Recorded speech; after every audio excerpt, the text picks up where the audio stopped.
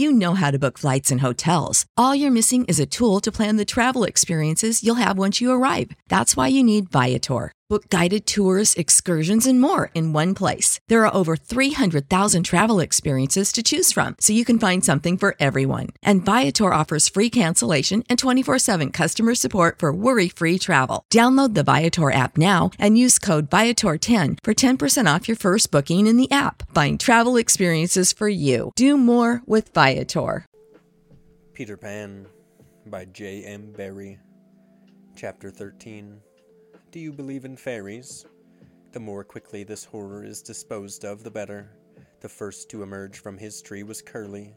He rose out of it into the arms of Secco, who flung him to Smee, who flung him to Starkey, who flung him to Bill Jukes, who flung him to Noodler, and so he was tossed from one to another till he fell at the feet of the Black Pirate. All the boys were plucked from their trees in this ruthless manner, and several of them were in the air at a time, like bales of goods flung from hand to hand. A different treatment was accorded to Wendy, who came last. With ironical politeness, Hook raised his hat to her, and, offering her his arm, escorted her to the spot where the others were being gagged. He did it with such an air, he was so frightfully distingué, that she was too fascinated to cry out. She was only a little girl. Perhaps it is telltale to divulge that for a moment Hook entranced her, and we tell on her only because her slip led to strange results.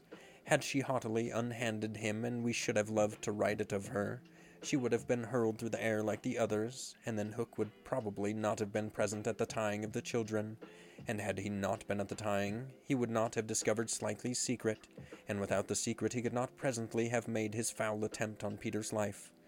They were tied to prevent their flying away, doubled up with their knees close to their ears, and for the trussing of them the Black Pirate had cut a rope into 9 equal pieces. All went well until Slikely's turn came, when he was found to be like those irritating parcels that use up all the string in going around and leave no tags with which to tie a knot. The pirates kicked him in their rage, just as you kick the parcel, though in fairness you should kick the string, and strange to say it was Hook who told them to belay their violence. His lip was curled with malicious triumph, while his dogs were merely sweating because every time they tried to pack the unhappy lad tight in one part he bulged out in another.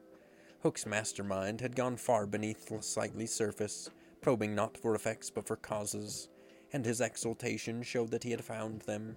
Slightly, white to the gills, knew that Hook had surprised his secret, which was this, that no boy so blown out could use a tree wherein an average man needs stick. Poor Slikely, most wretched of all the children now, for he was in a panic about Peter, bitterly regretted what he had done. Madly addicted to the drinking of water when he was hot, he had swelled in consequence to his present girth, and instead of reducing himself to fit his tree he had, unknown to the others, whittled his tree to make it fit him. Sufficient of this Hook guessed to persuade him that Peter at last lay at his mercy, but no word of the dark design that now formed in the subterranean caverns of his mind crossed his lips. He merely signed that the captives were to be conveyed to the ship, and that he would be alone. How to convey them? Hunched up in their ropes, they might indeed be rolled downhill, like barrels, but most of the way lay through a morass. Again, Hook's genius surmounted difficulties. He indicated that the little house must be used as a conveyance. The children were flung into it, 4 stout pirates raised it on their shoulders, the others fell in behind, and singing the hateful pirate chorus, the strange procession set off through the wood. I don't know whether any of the children were crying. If so, the singing drowned the sound, but as the little house disappeared in the forest, a brave though tiny jet of smoke issued from its chimney as if defying Hook. Hook saw it, and it did Peter a bad service. It dried up any trickle of pity for him that may have remained in the pirate's infuriated breast. The first thing he did on finding himself alone in the fast-falling night was to tiptoe to Slikely's tree and make sure that it provided him with a passage. Then for long he remained brooding, his hat of ill omen on the sword, so that any gentle breeze which had arisen might play refreshingly through his hair. Dark as were his thoughts, his blue eyes were as soft as the periwinkle. Intently he listened for any sound from the netherworld, but all was as silent below as above. The house under the ground seemed to be but one more empty tenement in the void. Was that boy asleep, or did he stand waiting at the foot of Slikely's tree with his dagger in his hand? There was no way of knowing. save by going down. Hook let his cloak slip softly to the ground, and then biting his lips till the lewd blood stood on them, he stepped into the tree. He was a brave man, but for a moment he had to stop there and wipe his brow, which was dripping like a candle. Then, silently, he let himself go into the unknown.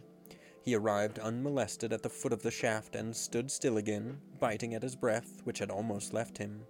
As his eyes became accustomed to the dim light, various objects in the home under the trees took shape, but the only one on which his greedy gaze rested, long sought for and found at last, was the great bed. On the bed lay Peter, fast asleep. Unaware of the tragedy being enacted above, Peter had continued, for a little time after the children left, to play gaily on his pipes, no doubt rather a forlorn attempt to prove to himself that he did not care. Then he decided not to take his medicine, so as to grieve Wendy. Then he lay down on the bed outside the coverlet, to vex her still more, for she had always tucked them inside, because you never know that you may not grow chilly at the turn of night. Then he nearly cried, but it struck him how indignant she would be if he laughed instead, so he laughed a haughty laugh and fell asleep in the middle of it. Sometimes, though not often, he had dreams, and they were more painful than the dreams of other boys. For hours he could not be separated from these dreams, though he wailed piteously in them. They had to do, I think, with the riddle of his existence.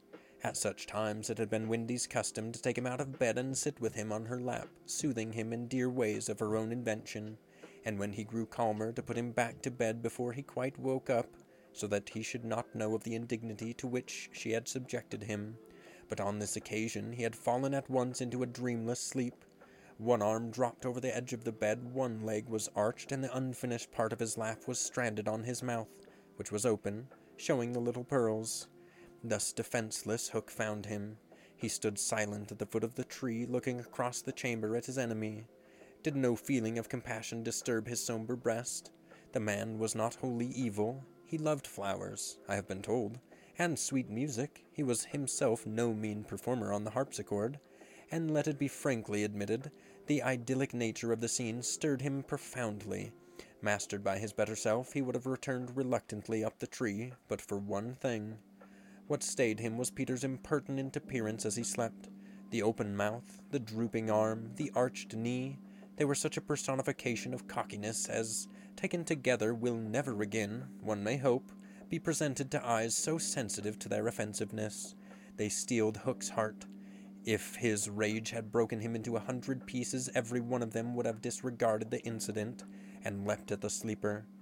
Though a light from the one lamp shone dimly on the bed, Hook stood in the darkness himself, and at the first stealthy step forward, he discovered an obstacle, the door of Slightly's tree. It did not entirely fill the aperture, and he had been looking over it. Feeling for the catch, he found to his fury that it was low down, beyond his reach. To his disordered brain it seemed then that the irritating quality in Peter's face and figure visibly increased, and he rattled the door and flung himself against it. Was his enemy to escape him after all? But what was that? The red in his eye had caught sight of Peter's medicine standing on a ledge within easy reach. He fathomed what it was straightway, and immediately knew that the sleeper was in his power. Lest he should be taken alive, Hook always carried about his person a dreadful drug, blended by himself of all the death-dealing rings that had come into his possession. These he had boiled down into a yellow liquid quite unknown to science, which was probably the most virulent poison in existence. 5 drops of this he now added to Peter's cup. His hand shook, but it was in exultation rather than in shame. As he did it, he avoided glancing at the sleeper, but not lest pity should unnerve him, merely to avoid spilling. Then one long gloating look he cast upon his victim, and turning, wormed his way with difficulty up the tree. As he emerged at the top, he looked the very spirit of evil breaking from its hole. Donning his hat at its most rakish angle, he wound his cloak around him, holding one end in front as if to conceal his person from the night, of which it was the blackest part, and muttering strangely to himself, stole away through the trees. Peter slept on. The light guttered and went out, leaving the tenement in darkness, but still he slept. It must have been not less than 10 o'clock by the crocodile, when he suddenly sat up in his bed, wakened by he knew not what. It was a soft, cautious tapping on the door of his tree. Soft and cautious, but in that stillness it was sinister. Peter felt for his dagger till his hand gripped it. Then he spoke. "Who is that?" For long there was no answer. Then again the knock. "Who are you?" No answer. He was thrilled, and he loved being thrilled. In 2 strides he reached the door. Unlike Slightly's door, it filled the aperture, so that he could not see beyond it, nor could the one knocking see him. "I won't open unless you speak," Peter cried. Then at last the visitor spoke in a lovely bell-like voice. "Let me in, Peter." It was Tink, and he unbarred to her. She flew in excitedly, her face flushed and her dress stained with mud. "What is it?" "Oh, you could never guess," she cried, and offered him 3 guesses. "Out with it," he shouted, and in one ungrammatical sentence, as long as the ribbons that conjurers pull from their mouths, she told of the capture of Wendy and the boys. Peter's heart bobbed up and down as he listened. Wendy bound, and on the pirate ship, she who loved everything to be just so. "I'll rescue her," he cried, leaping at his weapons. As he leapt, he thought of something he could do to please her. He could take his medicine. His hand closed on the fatal draught. "No!" shrieked Tinker Bell, who had heard Hook mutter about his deed as he sped through the forest. "Why not?" "It is poisoned." "Poisoned? Who could have poisoned it?" "Hook." "Don't be silly. How could Hook have got down here?" Alas, Tinker Bell could not explain this, for even she did not know the dark secret of Slightly's tree. Nevertheless, Hook's words had left no room for doubt. The cup was poisoned. "Besides," said Peter, quite believing himself, "I never fell asleep." He raised the cup. No time for words now. Time for deeds. And with one of her lightning movements, Tink got between his lips and the draught and drained it to the dregs. "Why, Tink, how dare you drink my medicine?" But she did not answer. Already she was reeling in the air. "What is the matter with you?" cried Peter, suddenly afraid. "It was poisoned, Peter," she told him softly, "and now I'm going to be dead." "Oh, Tink, did you drink it to save me?" "Yes." "But why, Tink?" Her wings would scarcely carry her now, but in reply she alighted on his shoulder and gave his nose a loving bite. She whispered in his ear, "You silly ass," and then, tottering to her chamber, lay down on the bed. His head almost filled the 4th wall of her little room as he knelt near her in distress. Every moment her light was growing fainter, and he knew that if it went out she would be no more. She liked his tears so much that she put out her beautiful finger and let them run over it. Her voice was so low that at first he could not make out what she said. Then he made it out. She was saying that she thought she could get well again if children believed in fairies. Peter flung out his arms. There were no children there, and it was night time. But he addressed all who might be dreaming of the Neverland, and who were therefore nearer to him than you think. Boys and girls in their 90s, and naked papooses in their baskets hung from trees. "Do you believe?" he cried. Tink sat up in bed almost briskly to listen to her fate. She fancied she heard answers in the affirmative, and then again she wasn't sure. "What do you think?" she asked Peter. "If you believe," he shouted to them, "clap your hands. Don't let Tink die." Many clapped. Some didn't. A few beasts hissed. The clapping stopped suddenly, as if countless mothers had rushed to their nurseries to see what on earth was happening. But already Tink was saved. First her voice grew strong, then she popped out of bed, then she was flashing through the room more merry and impudent than ever. She never thought of thanking those who believed, but she would have liked to get at the ones who had hissed. And now to rescue Wendy. The moon was riding in a cloudy heaven when Peter rose from his tree, begirt with weapons and wearing little else, to set out upon his perilous quest. It was not such a night as he would have chosen. He had hoped to fly, keeping not far from the ground, so that nothing unwanted should escape his eyes, but in that fitful light, to have flown low would have meant trailing his shadow through the trees, thus disturbing birds and acquainting a watchful foe that he was astir. He regretted now that he had given the birds of the island such strange names that they are very wild and difficult to approach. There was no other course but to press forward in redskin fashion, at which, happily, he was an adept. But in what direction? For he could not be sure that the children had been taken to the ship. A light fall of snow had obliterated all footmarks, and a deathly silence pervaded the island, as if for a space nature stood still in horror of the recent carnage.